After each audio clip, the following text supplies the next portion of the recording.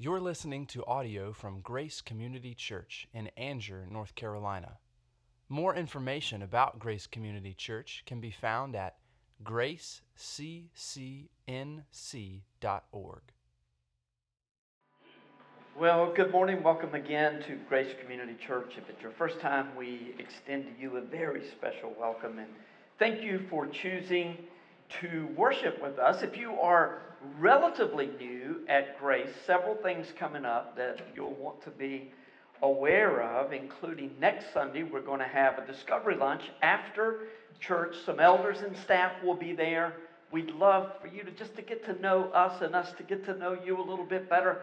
Hang around, but we'd like for you to sign up if you would. There's some cards out on the table back in the left corner of the lobby by the little Christmas tree. Look for these. It'll tell you how to sign up online. There's also a sign-up sheet for Discovery Lunch next week and also for Grace Connection class. It's going to be a weekender event starting on Saturday, January 25th. We're going to do it that morning and then the following morning, Sunday, here at church. Both of those will be here at church. That'll just give you some information about who we are, the types of things that we do, our core values, what we believe, how we function. Elder rule is a little bit different for a lot of people who have never been. I thought this was a Baptist church. We do have a handful of folks on the second row, but I mean, if you want to go Baptist, we can take another offering, if that really, but just kidding. I've been Baptist almost all my life, but anyway, so we will have those two opportunities for you to get to know who we are just a little bit more. It is a non-denominational church, and you'll want to know how we're connected with others, what we believe, and how we function here at Grace, and opportunities for you to serve. Next week, we're going to have members joining, and we've already talked with them. How do you think God will use you here? Because when you join a church, you are making a commitment at a very high level. And our presentation of the gospel to the world is something for which all of us at Grace are accountable. And so, anyway, just come to those sessions and you'll get a little bit better idea. Then baptism on February 9th. I usually don't have this many announcements, but it's the start of a decade, so, I imagine that's part of the deal. Baptism, February 9th. We've already got 2 people signed up for that. Love to talk with you if you would like to follow the Lord in baptism. If you would like to tell the world, I belong to Jesus. One of the great things about baptism is Jesus saying at the same time, I belong to you. So, February 9th, we're going to have a baptism.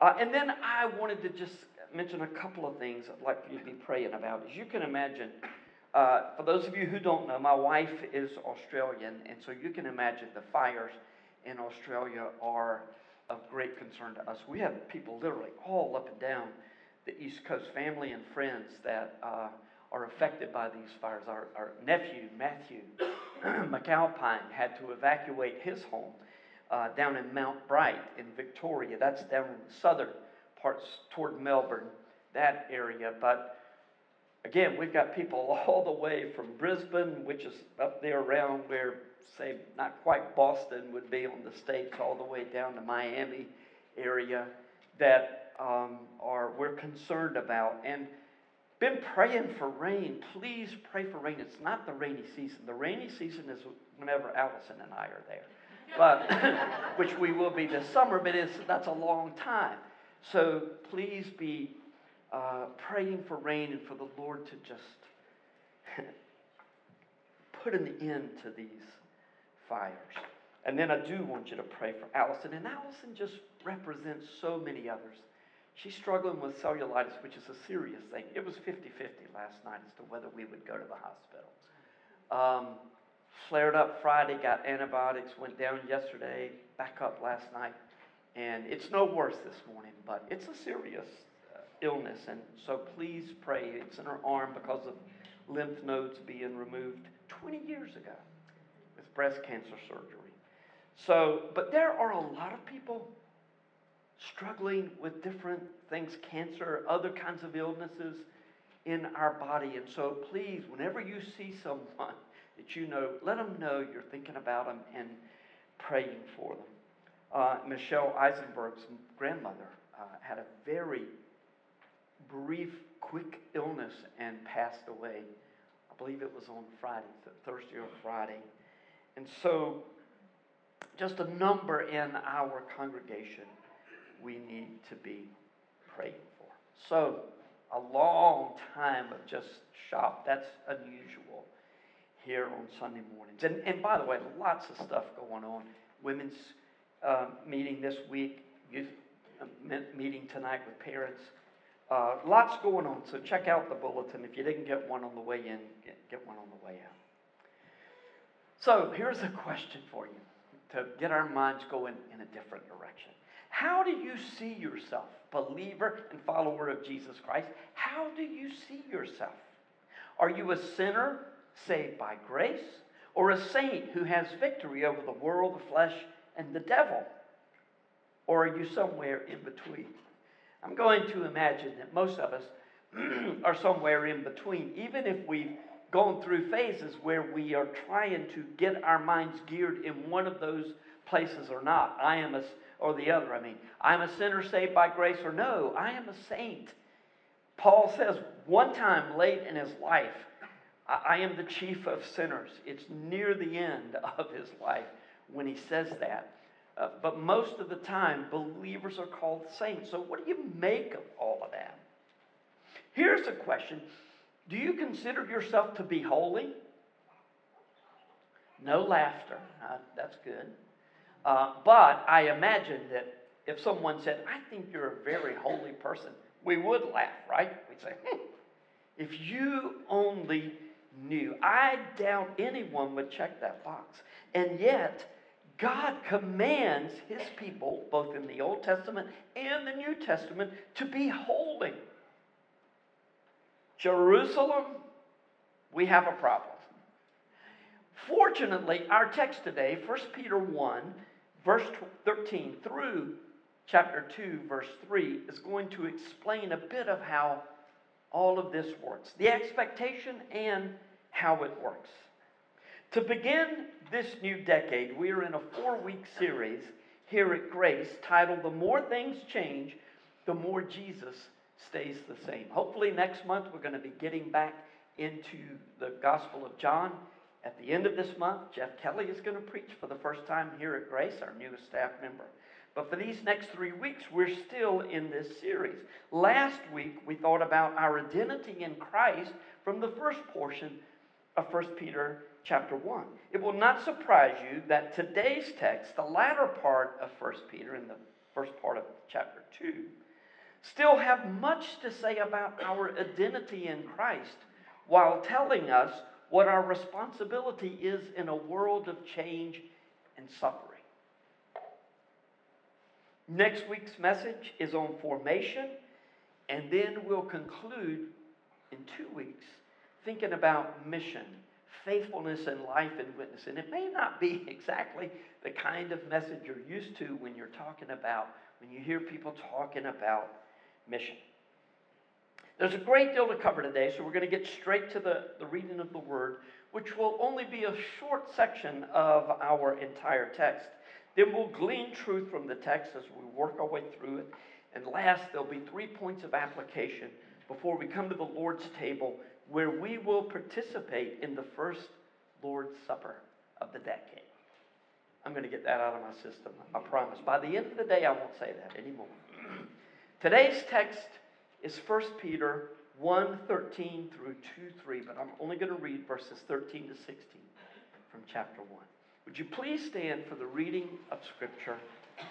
I'll be reading from the English Standard Version.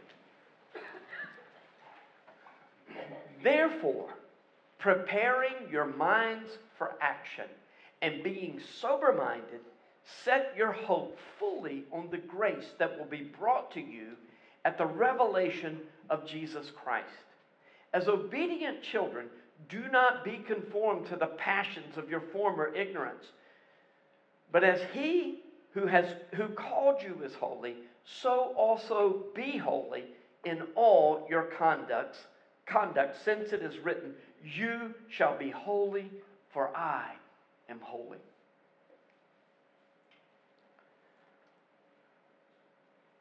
Let's pray. Father, thank you so much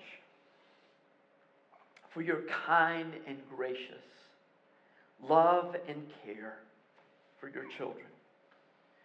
Lord, this day as we consider what it means to be your child and how it is that you have called us to live and enabled us to do so, we pray that our hearts would be open and expectant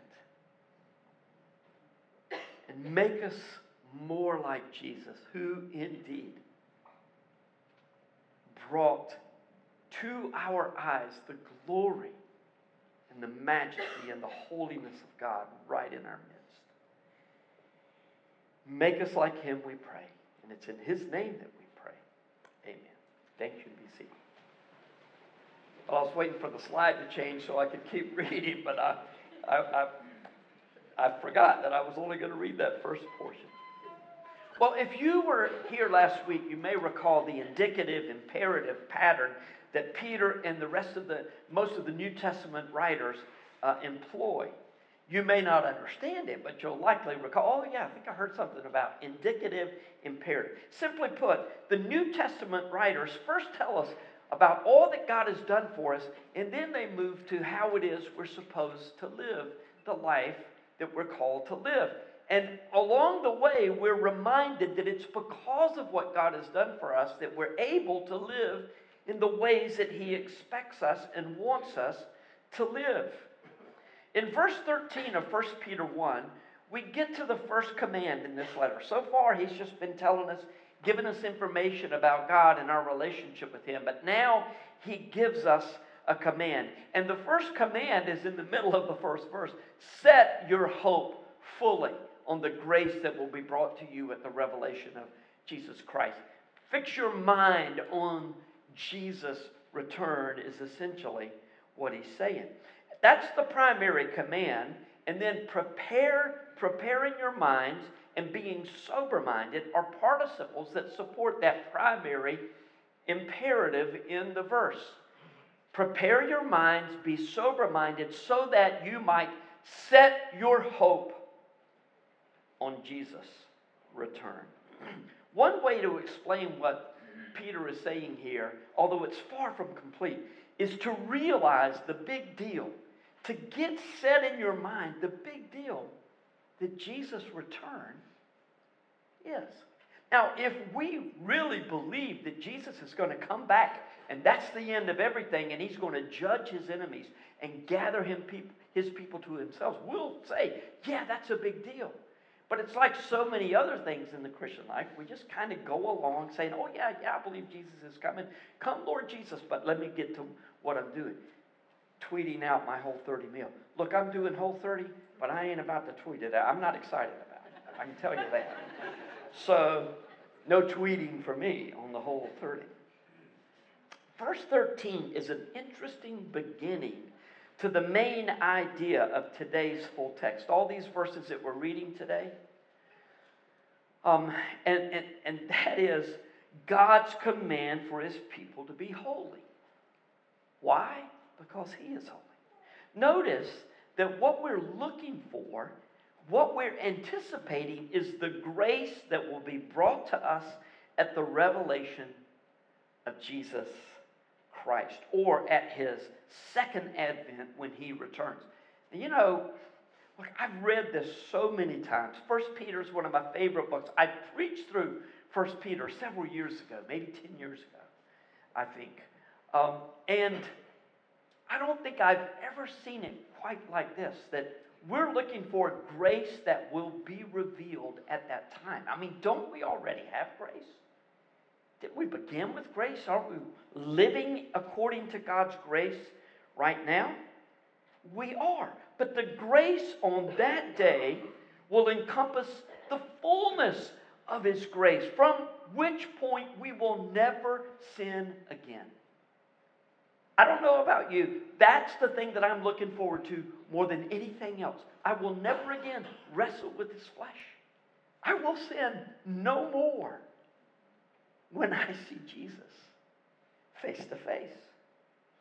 We will never be as aware of the beauty of God's grace to us as when we see Jesus. This life that we live as believers, as followers of Christ, is grace from beginning to end. Interesting that God's grace and His goodness bookend our text, verse 13, chapter 2, verse 3. It's the bookend. It begins with grace, it ends with grace, stated as God's goodness. We are to prepare our minds for Jesus' return for action. We're to prepare our minds for action as we think about His return. This is not the last time I'm going to say this today, but the King James Version is the best translation here. A more literal translation of the Greek of verse 13 is, therefore, gird up the loins of your mind. Gird up the loins of your mind. The later translators recognize that we are far removed from first century culture and practices, and so they've tried to help us understand exactly what he's meaning, but we lose a little bit of the punch when they translate it the way that they do. People used to walk around with these long flowing robes, and they would have a belt tied around their waist. And when it was time to do something strenuous or they were going to run, they would take the bottom of those robes and tuck it into the belt. And so that way they were ready to get some serious work done. To what work is he calling us? What is he saying? Tuck up the robes of your mind to do? We are called to be urgent and intentional about Jesus' return. And we are to be sober-minded, not distracted. This is serious business. Why? Verse 16, because he is holy. This may be the most daunting command in all Scripture. Be holy, even as God is holy. Now look, we understand that we are incapable of holiness in a transcendent way, that God is holy. But this is not a case of Peter just getting carried away and overstating his case. This is God's word to us all over Leviticus and now brought in to the New Testament. Think of it in context. The readers are elect exiles. They are God's people in an ungodly world. They are related to God through Jesus. He has called all believers to be holy, both those who first heard this letter being read and we today who are hearing it. When we urgently and intentionally refuse the sins of our past, the sins of our imaginations, and when we represent Him to a godless world, then we are in the direction of the holy lives to which He has called us. Does that make sense? There ought to be something different about us. And today's Satan is enormously effective. Go back and read the Screwtape Letters from C.S. Lewis, where he's having conversations between demons and higher demons and lesser demons about how to distract people. One of the things that he says is distract them by thinking that politics are just as important as what you believe in Scripture. And then bring it to a higher level and make this his entire focus. We focus on the wrong things, brothers and sisters in Christ, and we're so easily swayed. That's why Paul says, set your mind to doing the things that will cause you to anticipate Jesus' return.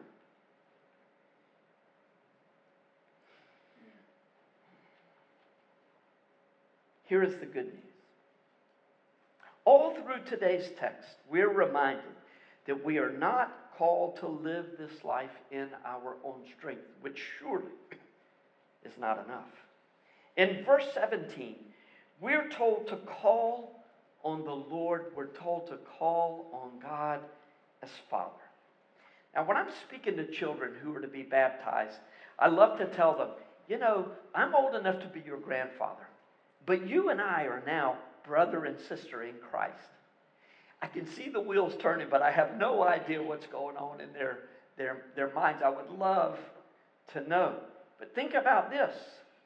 It's like they feel like they're being elevated. We're now brother and sister in Christ. But when we obey the Father, because of our accountability to the Lord, we are the children.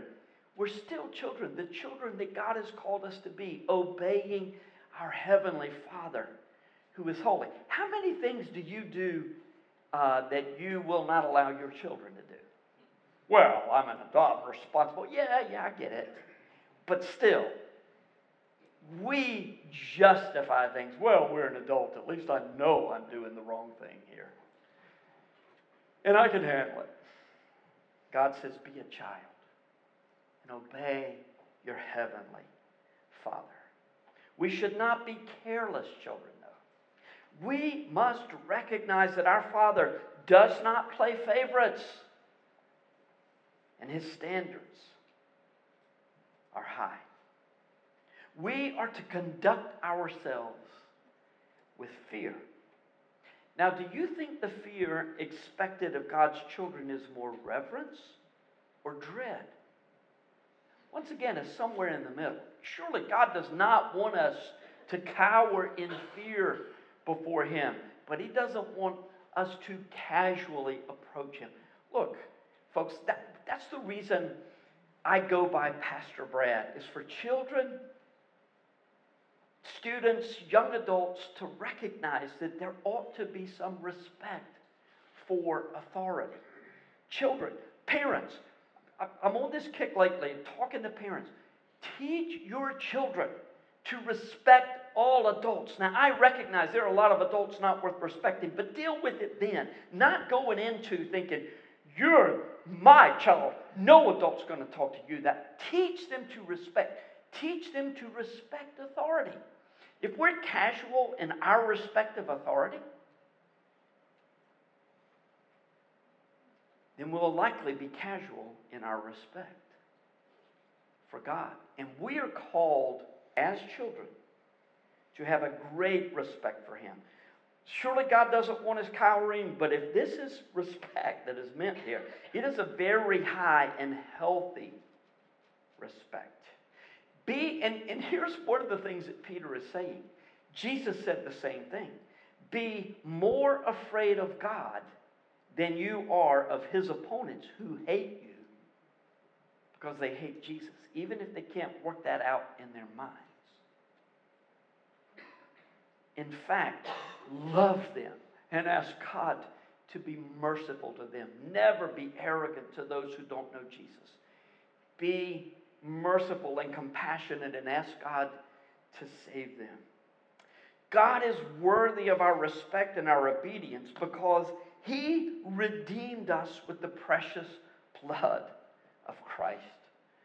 In the first century, slaves were often captured in war and they were brought home, and sometimes the people who bought those slaves would grow fond of them and would purchase their freedom. They would actually purchase their freedom with silver and gold. Well, God is saying so much more has been done for us because the consequences of offending a holy God are much more severe than being captured by the Roman army.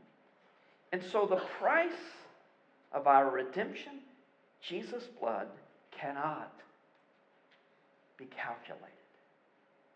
How much value are silver and gold when you lie on your deathbed and the doctor can do no more for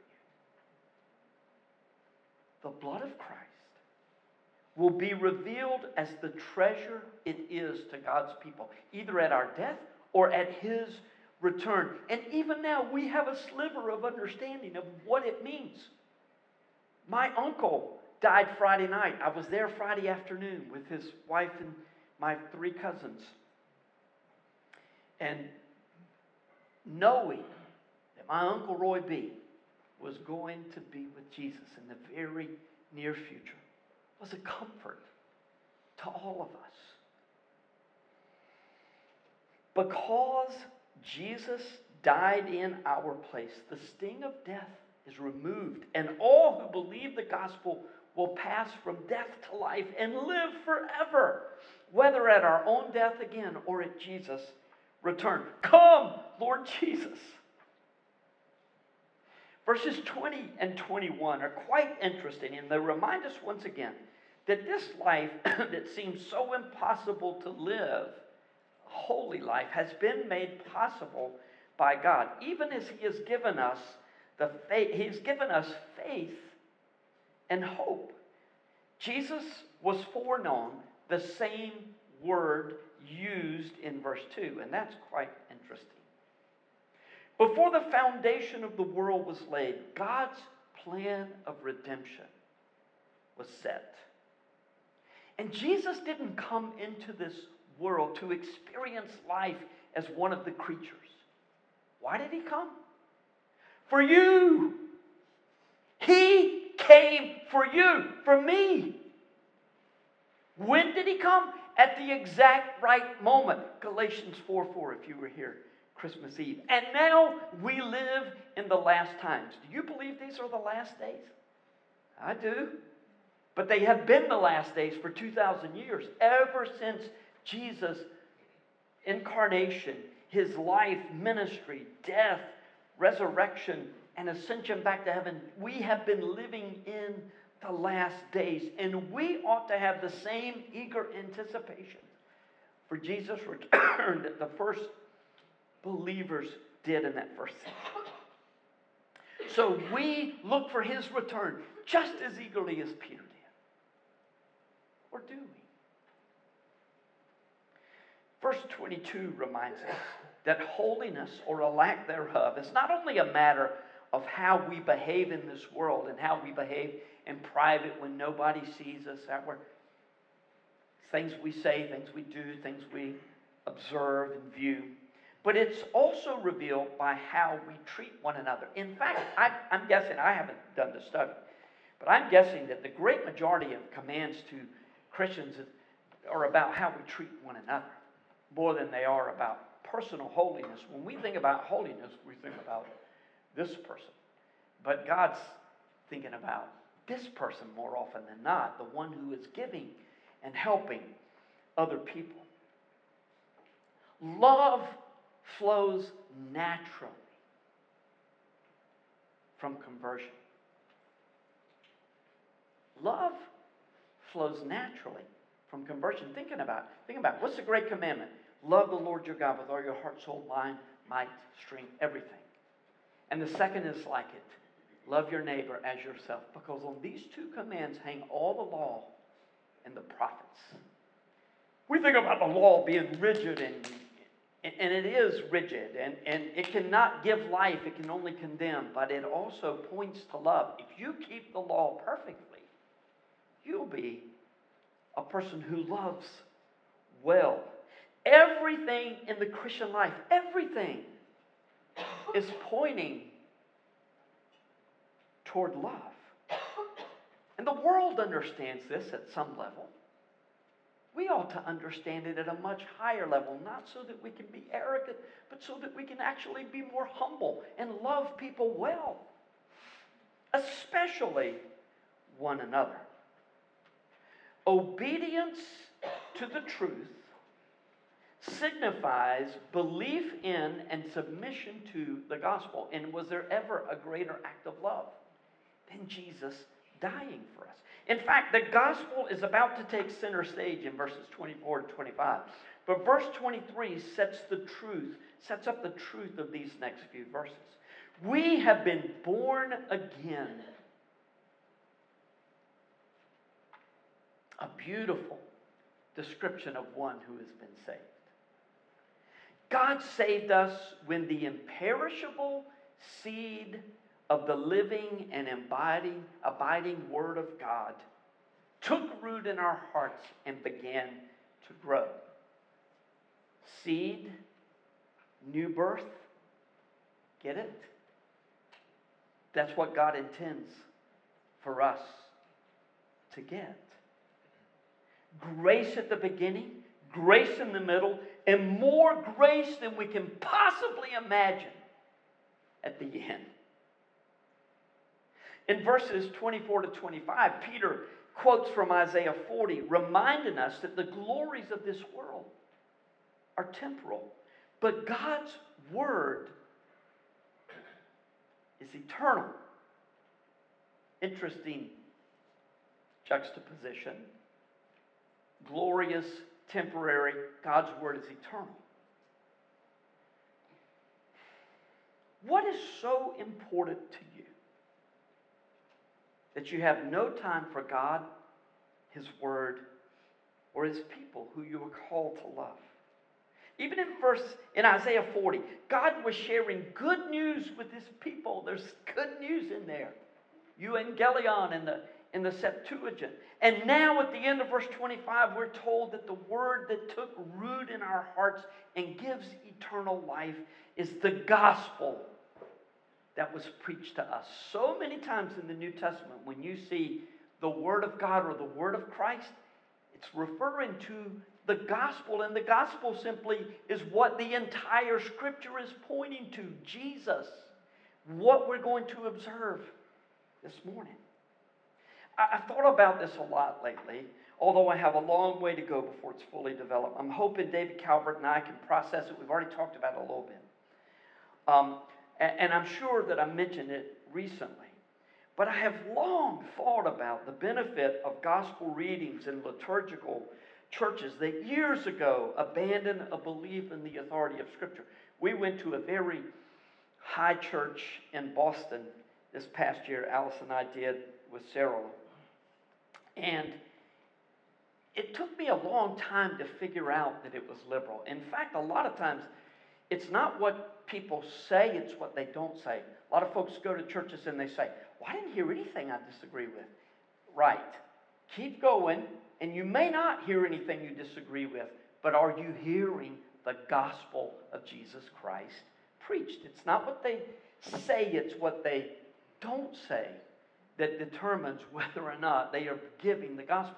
So I thought, I love the liturgy. I love Christmas Eve. After our Christmas Eve service, Alice and I went home, happened to turn on Spectrum News right around 11 o'clock, and they were doing the Christmas Eve service at Duke Chapel. It was beautiful, and I love it. I love it.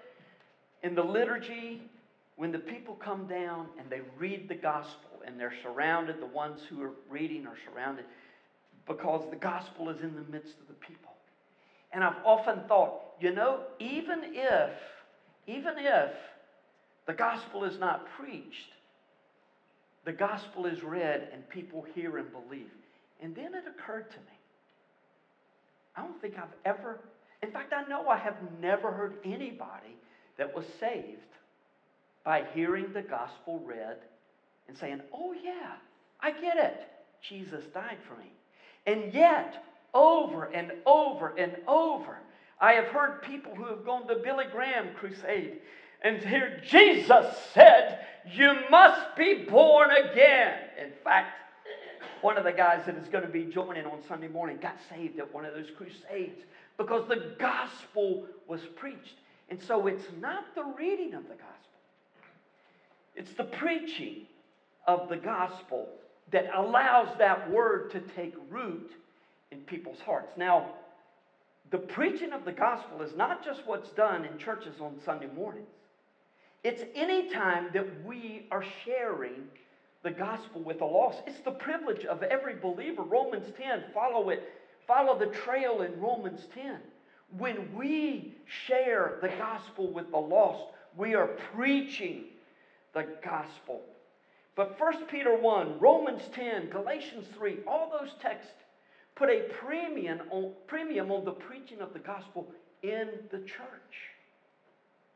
And so that's why, if the elders ever lose sight of the gospel, you, as the congregation, stand up and say, we're not going down that road. But I can assure you, every elder here is fully committed, more than anything else, to protect the integrity, the authority of Scripture in our understanding, and to preach the gospel. Well, in the first 3 verses of the 2nd chapter, we're told how we should live and how we can live in the manner that we are called to live. As so much of New Testament instruction in other places is, we are called here to love others by being careful not to do harm. Malice. Do you have malice towards those who disagree with your political or social inclinations? I mean, real deep-rooted dislike. Deceitfulness is a killer of both holiness and unity. Envy, we know what that'll do to us, don't we? Slander? Really? Putting down brothers and sisters in Christ, even if you're speaking the truth? Love sees the good in others and builds rather than destroys. And then verses 2 and 3. Like newborn infants, long for pure spiritual milk, that by it you may grow up into salvation, if indeed you have tasted that the Lord is good. Once again, King James Version does the best job when it says, desire the sincere milk of the word. It is clearly what Peter intends. Almost certainly that's what verse 2 means. Now, it's not the milk of the immature believer, the milk of the word of immaturity that is mentioned in 1 Corinthians 3 and Hebrews 5, but rather it's the nourishing word that causes us to grow in grace, which is what Peter has been saying all along, and he affirms in verse 3. And when he does so, he is alluding to Psalm 34, which, not ironically, intentionally, is a song about rejoicing in suffering at the hands of others. It's a huge theme in 1 Peter. If you have tasted that the Lord is good, yes, we have. He is good, and we who have tasted His goodness are excited to assume and fulfill our responsibility to be holy, even as He is holy. So before we come to the table, 3 quick applications, beginning with live with urgent and intentional anticipation of Christ's return. If our hope is not eschatological, it is misplaced and useless. In other words, if your hope is in this world getting better or your circumstances getting better, which they well may, I don't see the world getting better anytime soon. But your circumstances, your private, personal circumstances may get better soon. But they may not. If that's where your hope lies, then sooner or later, this faith that you embrace and engage occasionally is not going to be enough.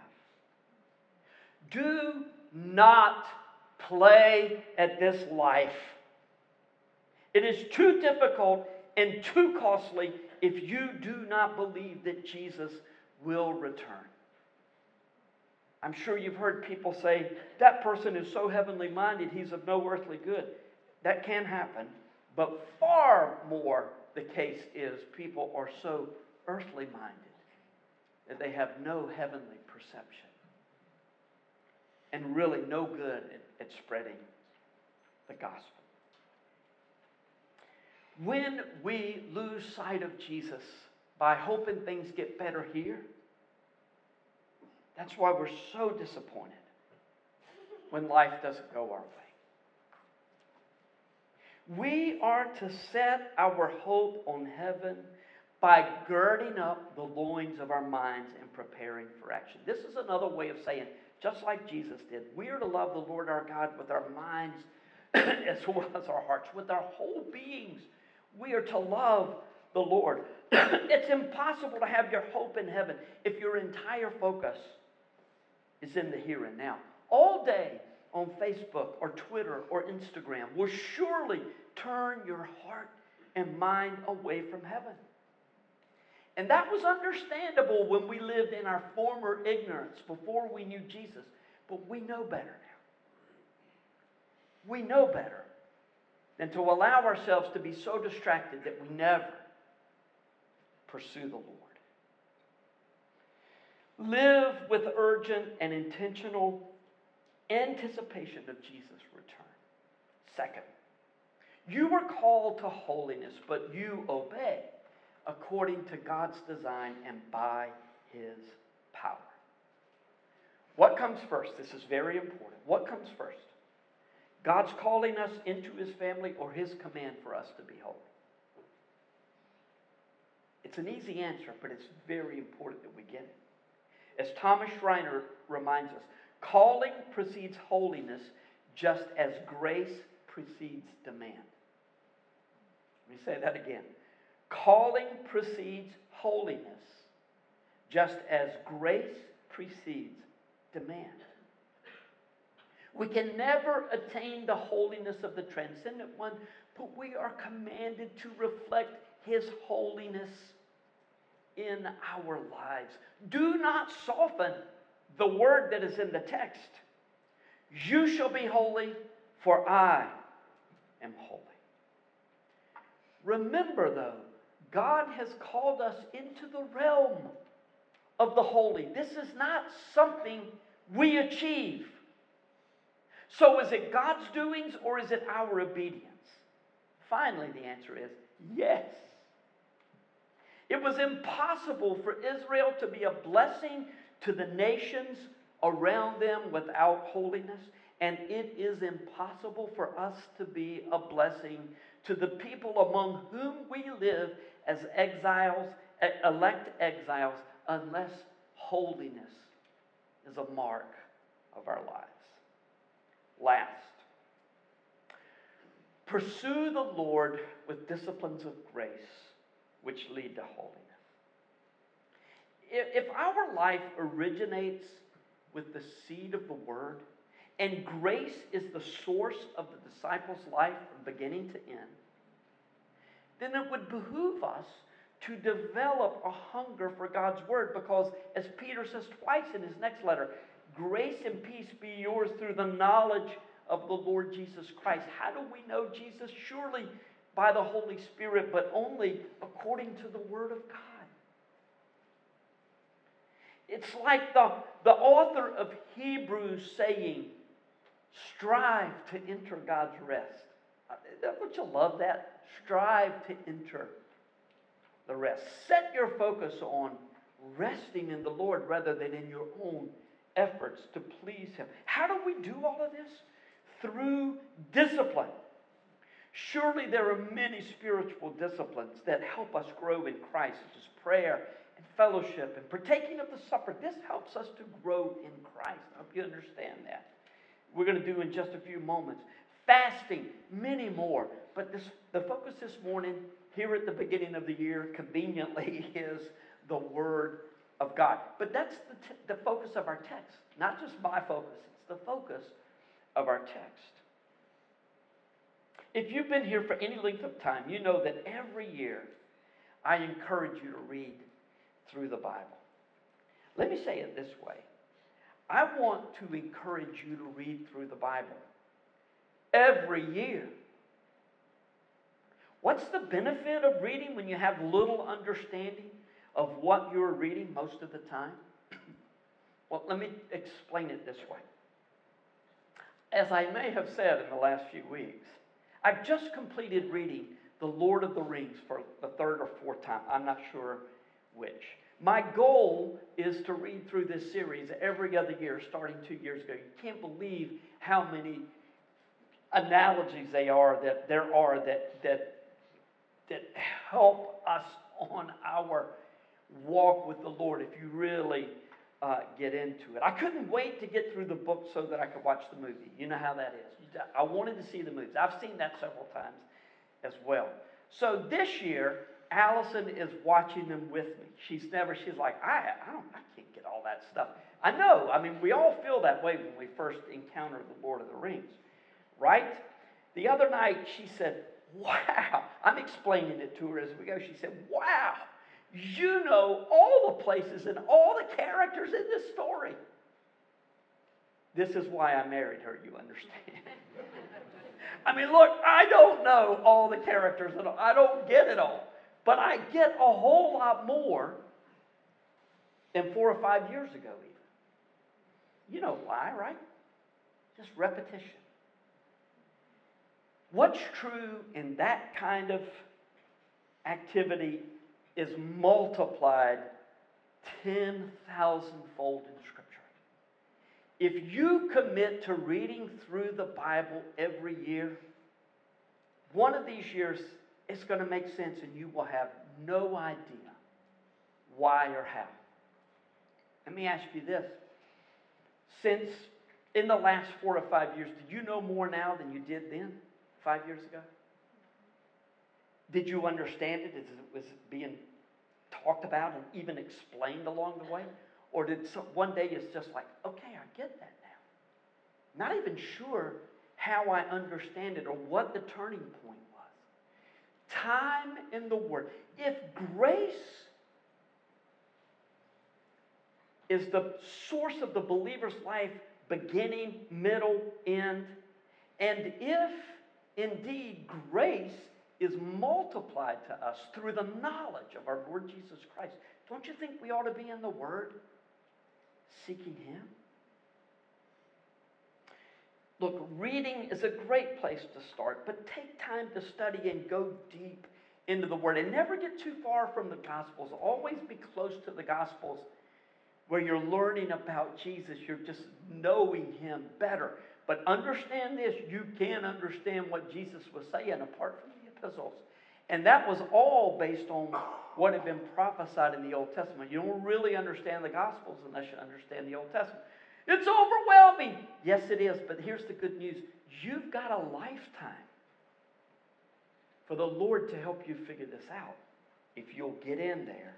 Now, if you, by the way, if you've got any kind of commute, download one of the programs that has the Bible on recording of some type. I use Audible. Last year, the one-year Bible. This year, David Boucher, I believe. Jeff's the one that put me onto this British author, whose deep voice I obviously do not have, but it's nice listening. I have to speed him up considerably because he's still on Genesis 1, and I started on the first day. Whenever you read Scripture, do so with gospel glasses on. Over and over in the New Testament, Scripture points to the gospel, as it does so clearly in our text. So what is the gospel? It is what will be proclaimed as we come to this table for the Lord's Supper. We, as sinful human beings, were face to face with a holy God who cannot allow sin to go unpunished. It's against His character. It's not that He is this mean. No, He's holy. He's righteous. He's other than, which is why we are to be other than the culture. He cannot allow sin to go unpunished. But loving us the way that we have read about in our text, God sent His Son to live the perfect life we were incapable of living, and then to die the death that we deserved. And the death that Jesus died wasn't just, it is finished and that's it. The full wrath of God that should have been directed toward us was poured out on Jesus. That's why the picture really works for me. Hide behind the cross. The wrath of God is being absorbed by Jesus on the cross. Hide behind the cross in Jesus.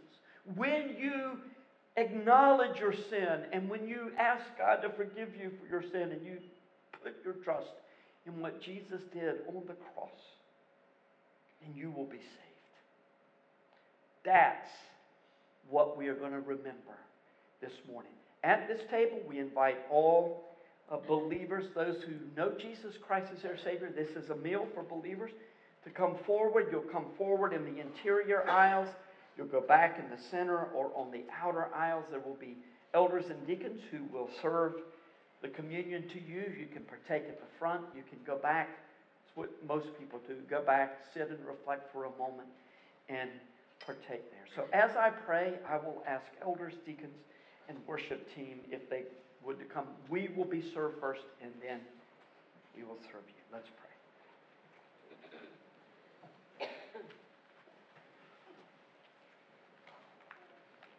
Father, our hearts are full.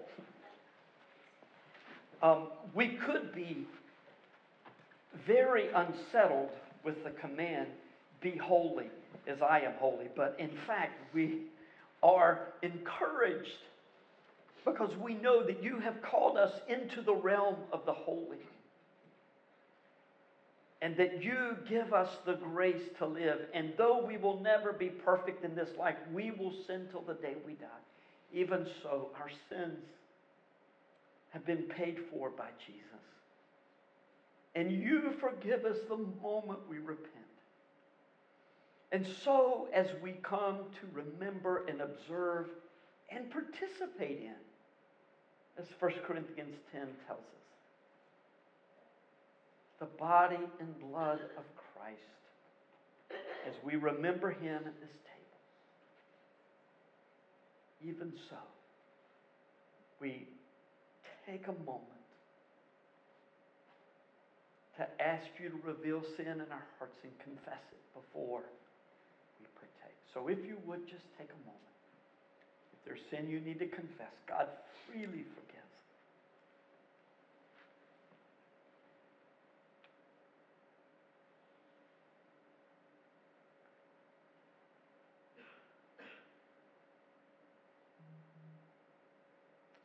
Our Father, this plan is amazing. It seems so silly to unbelievers and so breathtakingly profound to those of us who know. And it's not that we preach the simple gospel every week. We do. We preach that here. But we go deep and deep and deep and deeper still into the gospel whenever we're in your word. And so, Lord, encourage our hearts this day in Christ. And as we remember this sacrifice, may our hearts be fully turned toward you, the Holy One of Israel, the Holy One of your people, and the one who makes us holy in Jesus. And it's in his name I pray. Amen. Briefly, I will read 1 Corinthians 11 and listen to the way it ends, this text. For I received from the Lord what I also delivered to you, that the Lord Jesus, on the night when he was betrayed, took bread. And when he had given thanks, he said, "This is my body, which is for you." He broke it. He had given bread. Thanks. He broke the bread and said, "This is my body, which is for you. Do this in remembrance of me." In the same way, also he took the cup after supper, saying, "This cup is the new covenant in my blood. Do this as often as you drink it in remembrance of me. For as often as you eat this bread and drink the cup, you proclaim the Lord's death until he comes." Grace, beginning, middle, end. Think about it as you come this morning. Thank you for listening to audio from Grace Community Church, located in North Carolina. Feel free to make copies of this audio content to share with others, but please do not charge for those copies or alter the content in any way without permission. For more information about Grace Community Church, go to graceccnc.org.